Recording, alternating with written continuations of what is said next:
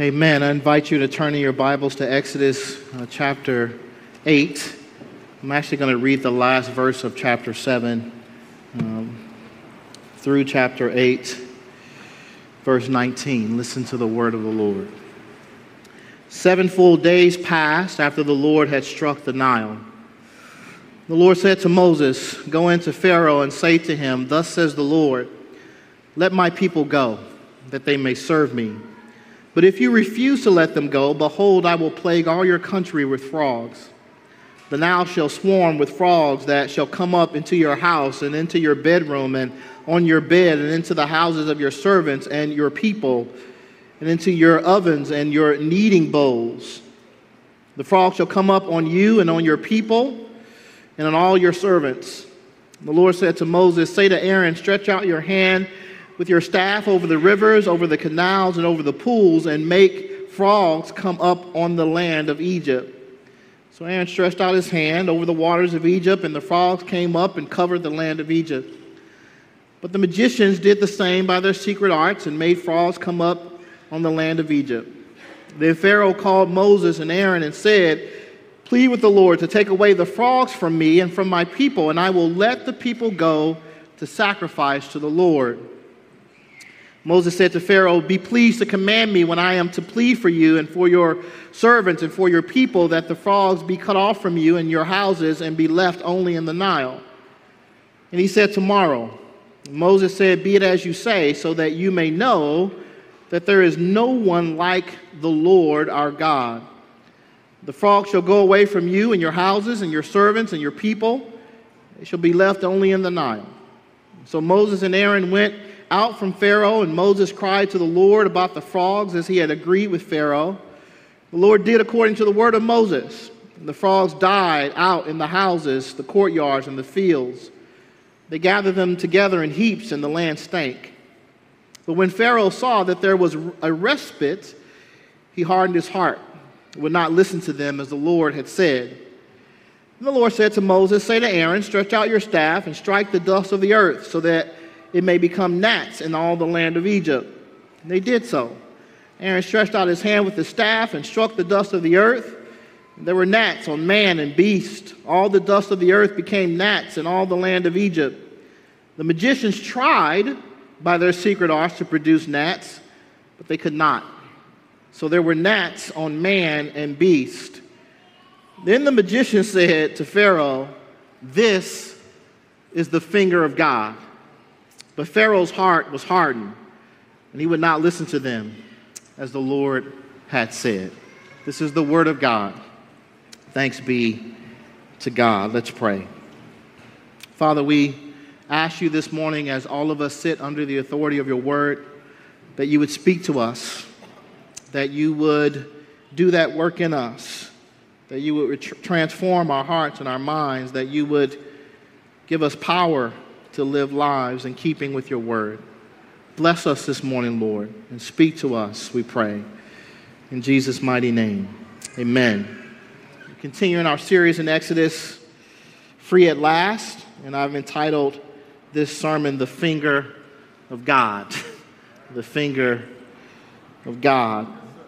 Throughout God's confrontation with Pharaoh, his administration, and the people of Egypt in general, there has been and will be a repeated statement made by God to be delivered to his own people and to Pharaoh and the Egyptians. And the statement is some version of the clause, "that they may know that I am the Lord."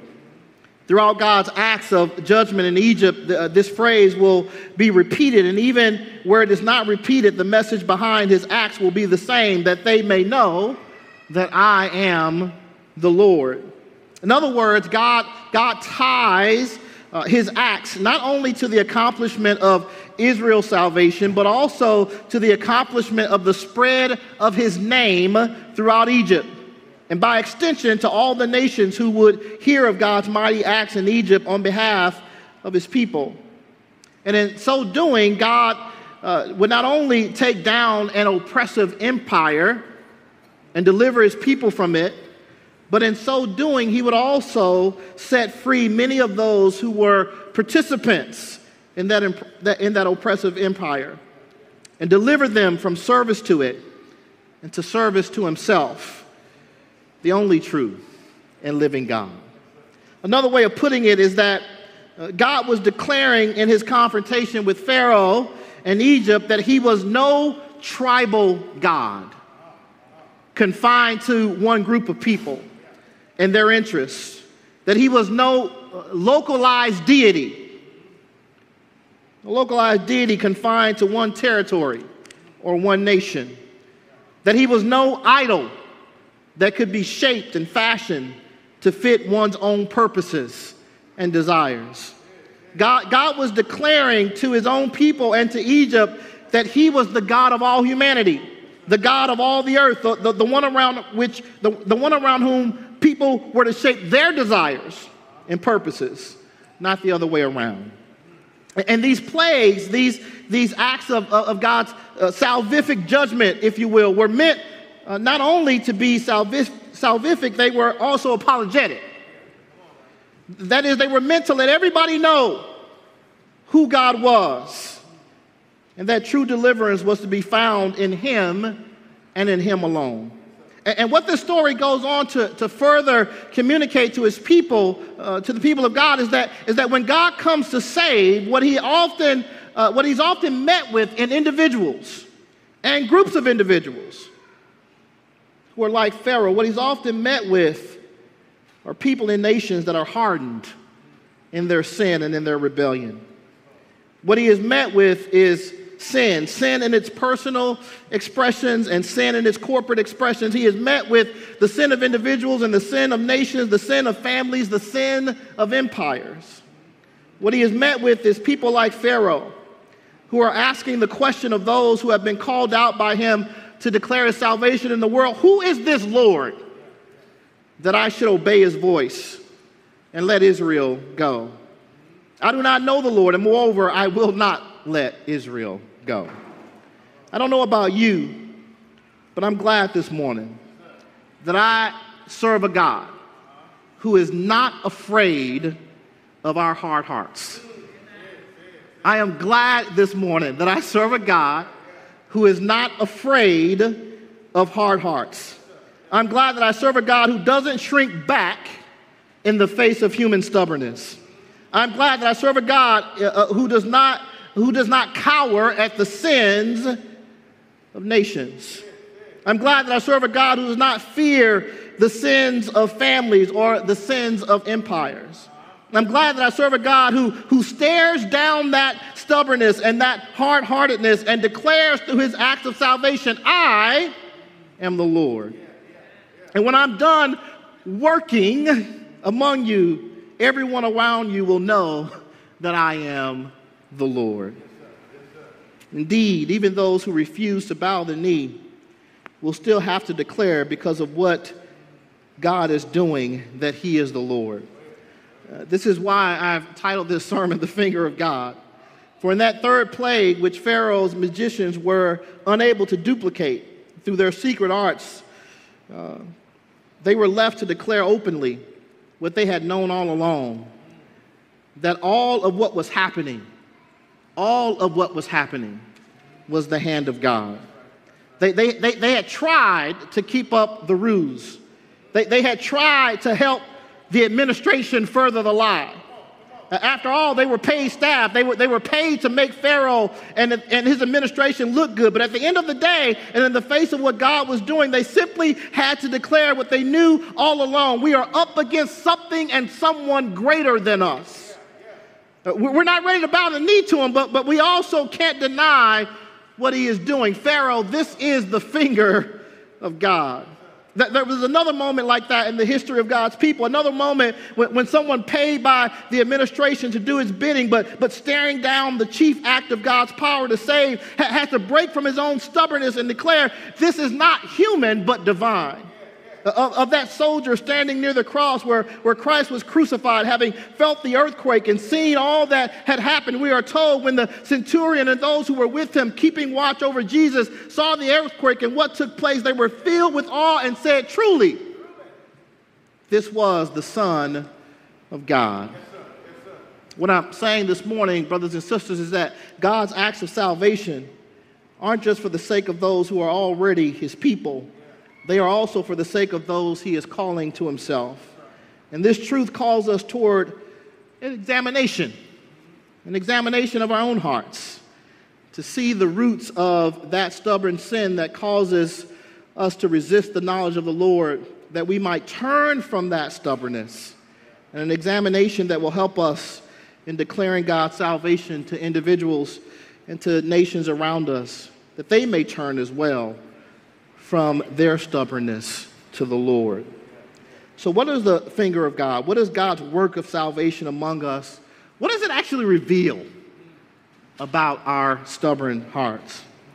Before we start, let me just say to those who might cringe at the comparison of Pharaoh's stubbornness, which ends in tragedy for him, to us who are believers, that God himself refers to his own people as stiff-necked.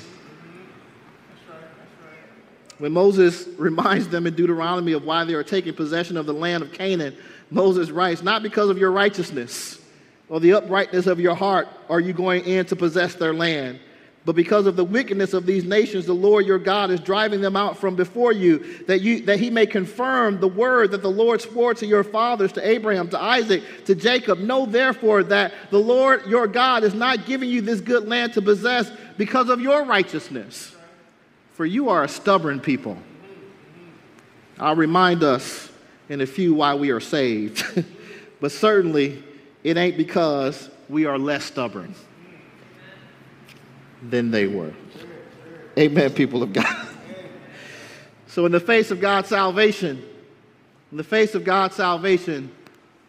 stubbornness often chooses negotiation over obedience. Negotiation over obedience. Look again at verses 8 to 11. Then Pharaoh called Moses and Aaron and said, "Plead with the Lord to take away the frogs from me and from my people, and I will let the people go to sacrifice to the Lord." Moses said to Pharaoh, "Be pleased to command me when I am to plead for you and for your servants and for your people, that the frogs be cut off from you and your houses and be left only in the Nile." And he said, "Tomorrow." Moses said, "Be it as you say, so that you may know that there is no one like the Lord our God. The frogs shall go away from you and your houses and your servants and your people. They shall be left only in the Nile." The Pharaoh had hardened his heart in the face of the first plague, the turning of the Nile into blood. And while the first plague had affected the people of Egypt to the point where they had to dig wells to get fresh water, Pharaoh himself would actually have been exempted from experience this particular part of the hardship, since he would not have dug wells to get water for himself, but would most likely have had people dig wells for him to get that water. Yet in the second plague, God made sure that the hardship would reach Pharaoh himself.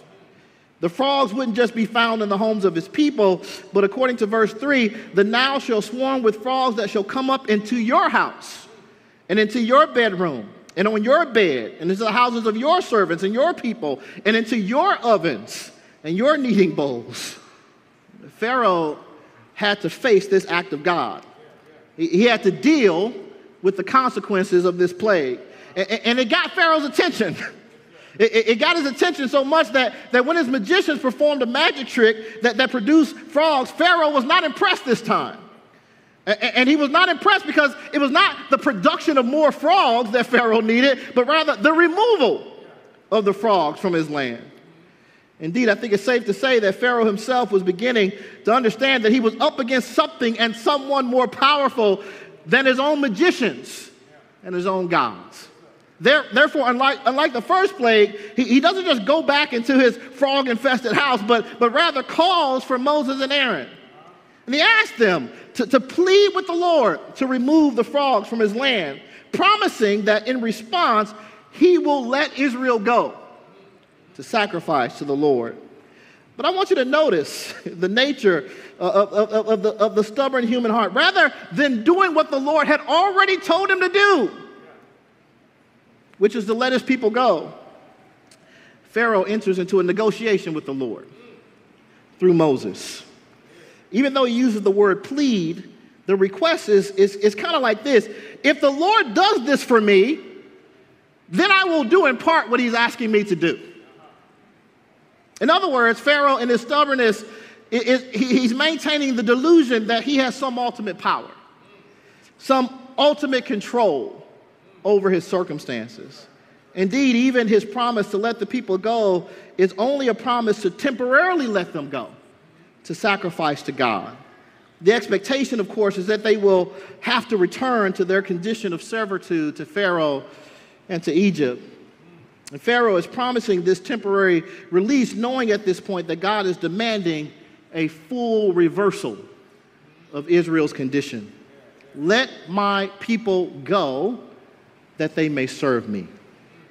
Remove them from your oppressive service that they may freely and fully serve the God who has covenanted with them to be their God and they his people. So here's the point. Rather than obey God as he should, Pharaoh wants to negotiate with God from a deluded position of power. Contrast Pharaoh's negotiating request with what we see from Moses, and the point will be made clearer. Moses in verse 12 cries out to the Lord. There's no delusional sense of power here. Moses knows that the only one who can control these things, control these frogs, is the one who created them, the one who caused them to multiply on the land in the first place. And how does God respond to Moses' humble request? Listen again in verses 13 and 14. And the Lord did according to the word of Moses. The frogs died out in the houses, the courtyards, and the fields, and they gathered them together in heaps, and the land stank. In our sinful stubbornness, we often choose negotiation over obedience. And of course, we often choose this course because of a false sense of power and control. And we do this not only individually, but corporately. God's commands aren't actually unclear to us, and they aren't grievous. We just really don't want to do them at times. Amen. Negotiation over obedience. Respite over true rest. Verse 15. We get another window into that stubbornness that sometimes grabs our hearts, even in the face of God's clear acts of salvation. Verse 15, we read, when Pharaoh saw that there was a respite, he hardened his heart and would not listen to them as the Lord had said. So Moses goes to God on Pharaoh's behalf and on behalf of the people of Egypt. He intercedes for them, doing exactly what Jesus would tell his disciples to do, right? When confronting their enemies, you have heard it was said, you shall love your neighbor and hate your enemy. But I say to you, love your enemies, pray for those who persecute you, so that you may be sons of your Father who is in heaven. For he makes his sun to rise on the good and sends rain on the just and on the unjust. Even though Pharaoh's cruelty toward the Israelites is creating way more pain and turmoil in their lives than what Pharaoh and his people are enduring in these plagues of frogs, Moses intercedes on Pharaoh and Egypt's behalf. If that's not loving your enemies, I don't know what is. What does God do in response to that intercessory prayer? He listens to Moses, and he lifts the plague. Now, he does it in a way that provides a reminder of what has just taken place. No one, when they took a whiff of the air in Egypt for a period of time, would forget that they had just been relieved of a great hardship. And yet, even with the smell still hanging on the air, Pharaoh returns to his previous attitude toward the Lord, Moses, Aaron, and the people of Israel. He hardens his heart, and he refuses to listen. And that he refused to listen suggests, by the way, that once the plague was removed, Moses and Aaron went back to Pharaoh to request that he fulfill his promise to let the people go. But why does Pharaoh refuse? For the same reason that we sometimes, in our stubborn hearts, refuse to listen and obey the Lord. If we're honest, we sometimes choose what I'm calling respite over true rest. And respite captures well the meaning of the Hebrew here and what the text implies. Respite is defined as a short period of rest or relief from something difficult or unpleasant. God lifted the trial, and Pharaoh went back to clowning, which of course none of us know anything about. None of us have ever promised to act right if God lifted some unpleasant thing from our life.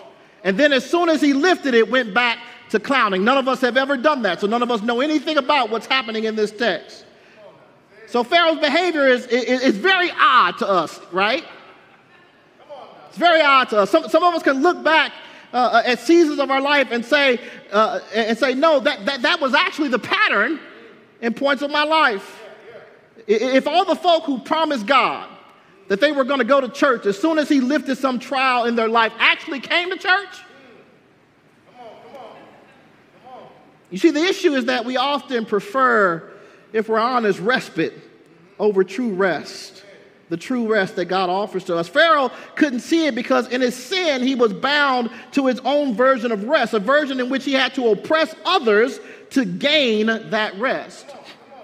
He couldn't see that Israel's freedom would lead to freedom for his own people, for God had called Israel out to be the nation through whom his salvation would be made manifest to all. Pharaoh needed to bow the knee to the true and living God, on the other side of which would have been true freedom, a freedom not bound up in other people's slavery, but in the same place that Israel was to find its freedom, in covenant with God. Brothers and sisters, your freedom is not in the respite you run to either. It's not in the American dream. It's not in your political visions. It's not in your guns. It's not in your money. It's not in your careers. Your freedom, your rest is in covenant with God and membership in his kingdom. A kingdom, by the way, in which all the material things we need for this life, but often run to for respite, are promised to be supplied to us as we seek and pursue his kingdom. In other words, we don't have to enslave people for rest. We don't have to abuse people for rest. We don't have to discard people for rest. Rest comes in relationship with God and allows us to work for other people's rest and not just our own. Pharaoh, on the other hand, could not conceive of a rest that didn't keep the people of Israel enslaved, which is why he hardened his heart. And as soon as the plague was lifted, he went back to his old pattern. What about us? What kind of rest are you pursuing? Is it the rest that comes in covenant with the Lord, or the temporary rest of this world? In our stubbornness, we often choose negotiation over obedience. We often choose respite over God's true rest. And lastly, resistance over listening. Resistance over listening. In verses 16 and 19, we read of the third plague, which is gnats produced from the dust of the earth. And just like the frogs, the gnats infest the whole land of Egypt, including Pharaoh and his house. And it is this plague that the magicians, in trying to duplicate, are unable. And it leads to their acknowledgement that they have all along been up against something and someone greater than them and their magic. And so in verse 19 we read, "Then the magician said to Pharaoh, 'This is the finger of God.' But Pharaoh's heart was hardened, and he would not listen to them as the Lord had said." In the past, the reference to them has been Moses and Aaron. But in this case, Pharaoh's own magicians are included in his hard-hearted refusal to listen. So Pharaoh refused to listen not only to Moses and Aaron, but to his own staff. And that he refused to listen to them suggests that they may have said more than just "this is the finger of God," but may have carried through in their counsel that trying to stand against the God of Israel was futile. But perhaps they even were beginning to believe that letting Israel go would actually be best for the land of Egypt. Either way, Pharaoh, in the face of another clear demonstration of God's power, refuses to bend. Only his stubbornness in this case is a refusal to bow even to the counsel of his own paid staff. Stubbornness in the end proves resistant even to the counsel of those who are near you. Now, there's a New Testament statement of this resistance to listen in Stephen's sermon before the Sanhedrin. After recounting some of the major portions of Israel's story of God's acts of salvation on their behalf, Stephen concludes by saying, "You stiff-necked people, uncircumcised in heart and ears, you always resist the Holy Spirit. As your fathers did, so do you. Which of the prophets did your fathers not persecute? And they killed those who announced beforehand the coming of the righteous one, whom you have now betrayed and murdered. You who received the law as delivered by angels and did not keep it." In their stubbornness, the leaders of God's people in Stephen's day committed the worst act of injustice in that they betrayed and killed the Messiah, the Christ. Our sin, whether we want to own it or not, is truly that ugly. In our sin, we resist the counsel of those around us who seek to lead us in righteousness, and in our sinful stubbornness, we even resist the word of God. And in our sinful stubbornness, we even resist the commands of the Lord Jesus at times.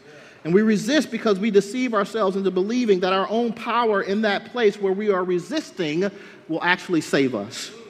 And we do this individually, and we do this corporately. We do it on a familial level, and we do it on a national level. How many rulers have heard wise and godly counsel and resisted it? How many politicians? How many fathers? How many mothers? How many children? How many congregants? How many pastors and elders? How many denominational leaders? How many of us in this room have been confronted with God's salvation and with the power of that salvation in our lives, and have yet in places and at times in our own lives stubbornly refused to act in keeping with that salvation? You say, "Okay, Pastor, I hear you. I hear you. So what can we do in the face of that reality, the face of our stubborn hearts?" To which I would respond, the question is not what can we do. The question is what can God do? Indeed, better yet, what has God done? You see, the confrontation with Pharaoh is going to prove that God's power is greater than our stubbornness. God's ability to save is not diminished by our stubbornness. Pharaoh may harden his heart, but God's people are not going to be left under the oppressive power of that hardening.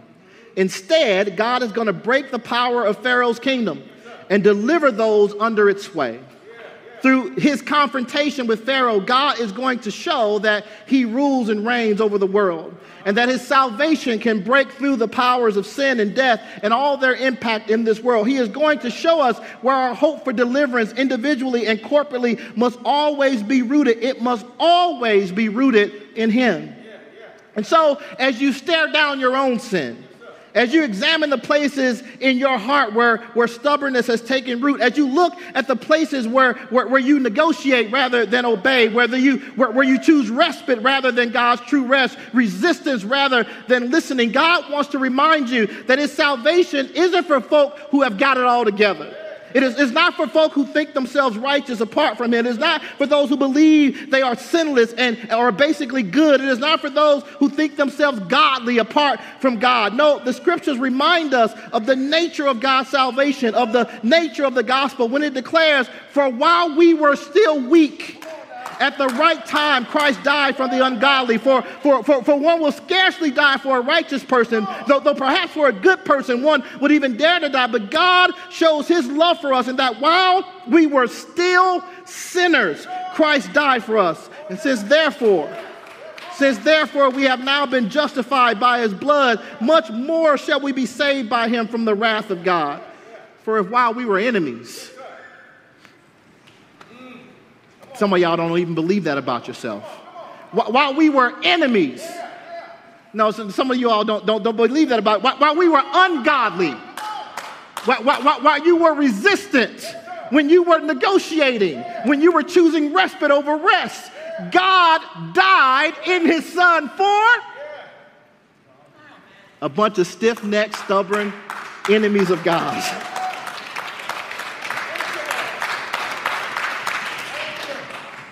For if while we were enemies, we were reconciled to God by the death of his son, much more now that we are reconciled, shall we be saved by his life. No, brothers and sisters, it's not our own power that's going to break through even our own sinful stubbornness, but the power of God at work in the gospel. And for those of you who have trusted in Christ, that power is at work in you by the Spirit of God that is in you. And so in those moments where you are tempted to negotiate rather than obey, you can take that to God, asking him to help you by his Spirit to choose obedience. Even now, some of you can think of places in your life where you are negotiating with God rather than obeying him. Maybe God is calling you to some form of generosity, but you're waiting for all your financial ducks to get in a row. Or maybe God is calling you to forgive someone, but you're negotiating with God the terms on which you will grant that forgiveness. Maybe God is calling you to speak up and out on behalf of someone or someones who are being taken advantage of, but you are negotiating with God the cost that you are willing to pay to do so. It can be in any area of life. My point is that when you find yourself in that space and the Spirit prompts you that you are negotiating rather than obeying, the power of God's salvation to do what he says and to trust him, it's there for you. The Spirit is there for you to enable you to walk in obedience and trust God in the process. In those moments where you're tempted to choose respite over God's true rest, you can take that to God, asking him to help you to choose his rest. And can I just say this to you? God's rest creates rest for others. Say it again. God's rest creates rest for others. God's command to Pharaoh was that he let Israel go, that they may serve him. In letting Israel go, the trouble that the land of Egypt was experiencing would be lifted. In granting rest, Pharaoh and his people would experience rest. And should they choose to bow the knee to God, that rest would have included all the blessing of the promises of God's covenant. Indeed, some in Egypt would eventually choose that once God had demonstrated his power over Pharaoh and Egypt. So when I say we choose respite, I'm speaking to that selfishness in us that often thinks of our own comfort, our own ease, our own fulfillment. In those places where you're tempted to think of your own respite, your own rest, God's salvation is there for you to teach you how to create rest for others. And he hasn't left us clueless either to what that looks like. Passages like Isaiah 58 make it clear what it looks like. It's to bring the homeless poor into your home. It's to provide for your relatives, your own flesh. It's to do good to the poor and needy of the earth. And I want to tell you, when you're tempted to choose respite over rest, God's power is there for you in the salvation he has won for you to choose his rest. And finally, in those moments when you're tempted to resist rather than to listen, you can take that to God too and ask him to help you to choose listening over resistance. How many of you are resistant to the counsel of others? Don't raise your hand. You know what I mean, though. Nobody can tell you anything that you don't already know. I just had this problem a couple days ago, right, Tanya? Nobody can tell you anything that you don't already know, Tony. Stubbornness is not good. And some of us may be more prone to not listening to godly counsel of others than some, whether parents or friends or counselors or neighbors or the like. God has placed people around us to tell us what is right and what's good. And whether we are sons and daughters in the family or rulers and authorities in this world, we do well to listen to those who say to us, that's God. And you do well to listen to him. But when we're tempted not to listen, God's power is there for us in his salvation that he has won for us to enable us to choose listening over resisting. Brothers and sisters, the power of God's salvation has been clearly demonstrated throughout history, and it found its fulfillment in the work of our Lord and Savior Jesus Christ. It was Jesus himself who said to those questioning his work, "But if it is by the finger of God that I cast out demons, then the kingdom of God has come upon you." Indeed, the kingdom of God has come upon us through the work of Jesus Christ our Lord. And that kingdom has broken the power of sin and death in our lives for all of us who believe. Our sin no longer has dominion over us. So when that stubbornness rises up in your heart, we can take it to the Lord, who by his grace and through his power will help us choose obedience over negotiation, rest over respite, and listening over resistance. Oh, how great a salvation we have received. Let's pray. Father, we give you praise. We give you glory. We give you honor, and we give you thanks that you are the God who has won our salvation, that you have broken the power of sin, broken the power of death, broken the power, Lord, of those evils that are at work in this world and in those who don't believe. You have broken that power over our lives, Lord, and you have placed your Spirit on the inside of us, that when that sinful stubbornness rises up in us, we have power through the Spirit to push it down and to choose to walk in the obedience that you have called us to, in the rest you have won for us, Lord, and in the counsel of those who would lead us into godliness. Father, I pray that your people would indeed be a people who find their hope in you, their salvation in you, their rest in you. And Father, that your name would be glorified in us, among us, and through us, that those in the world might know that there is a God. There is a God, and in him is salvation. We pray this and ask this in Jesus' mighty name.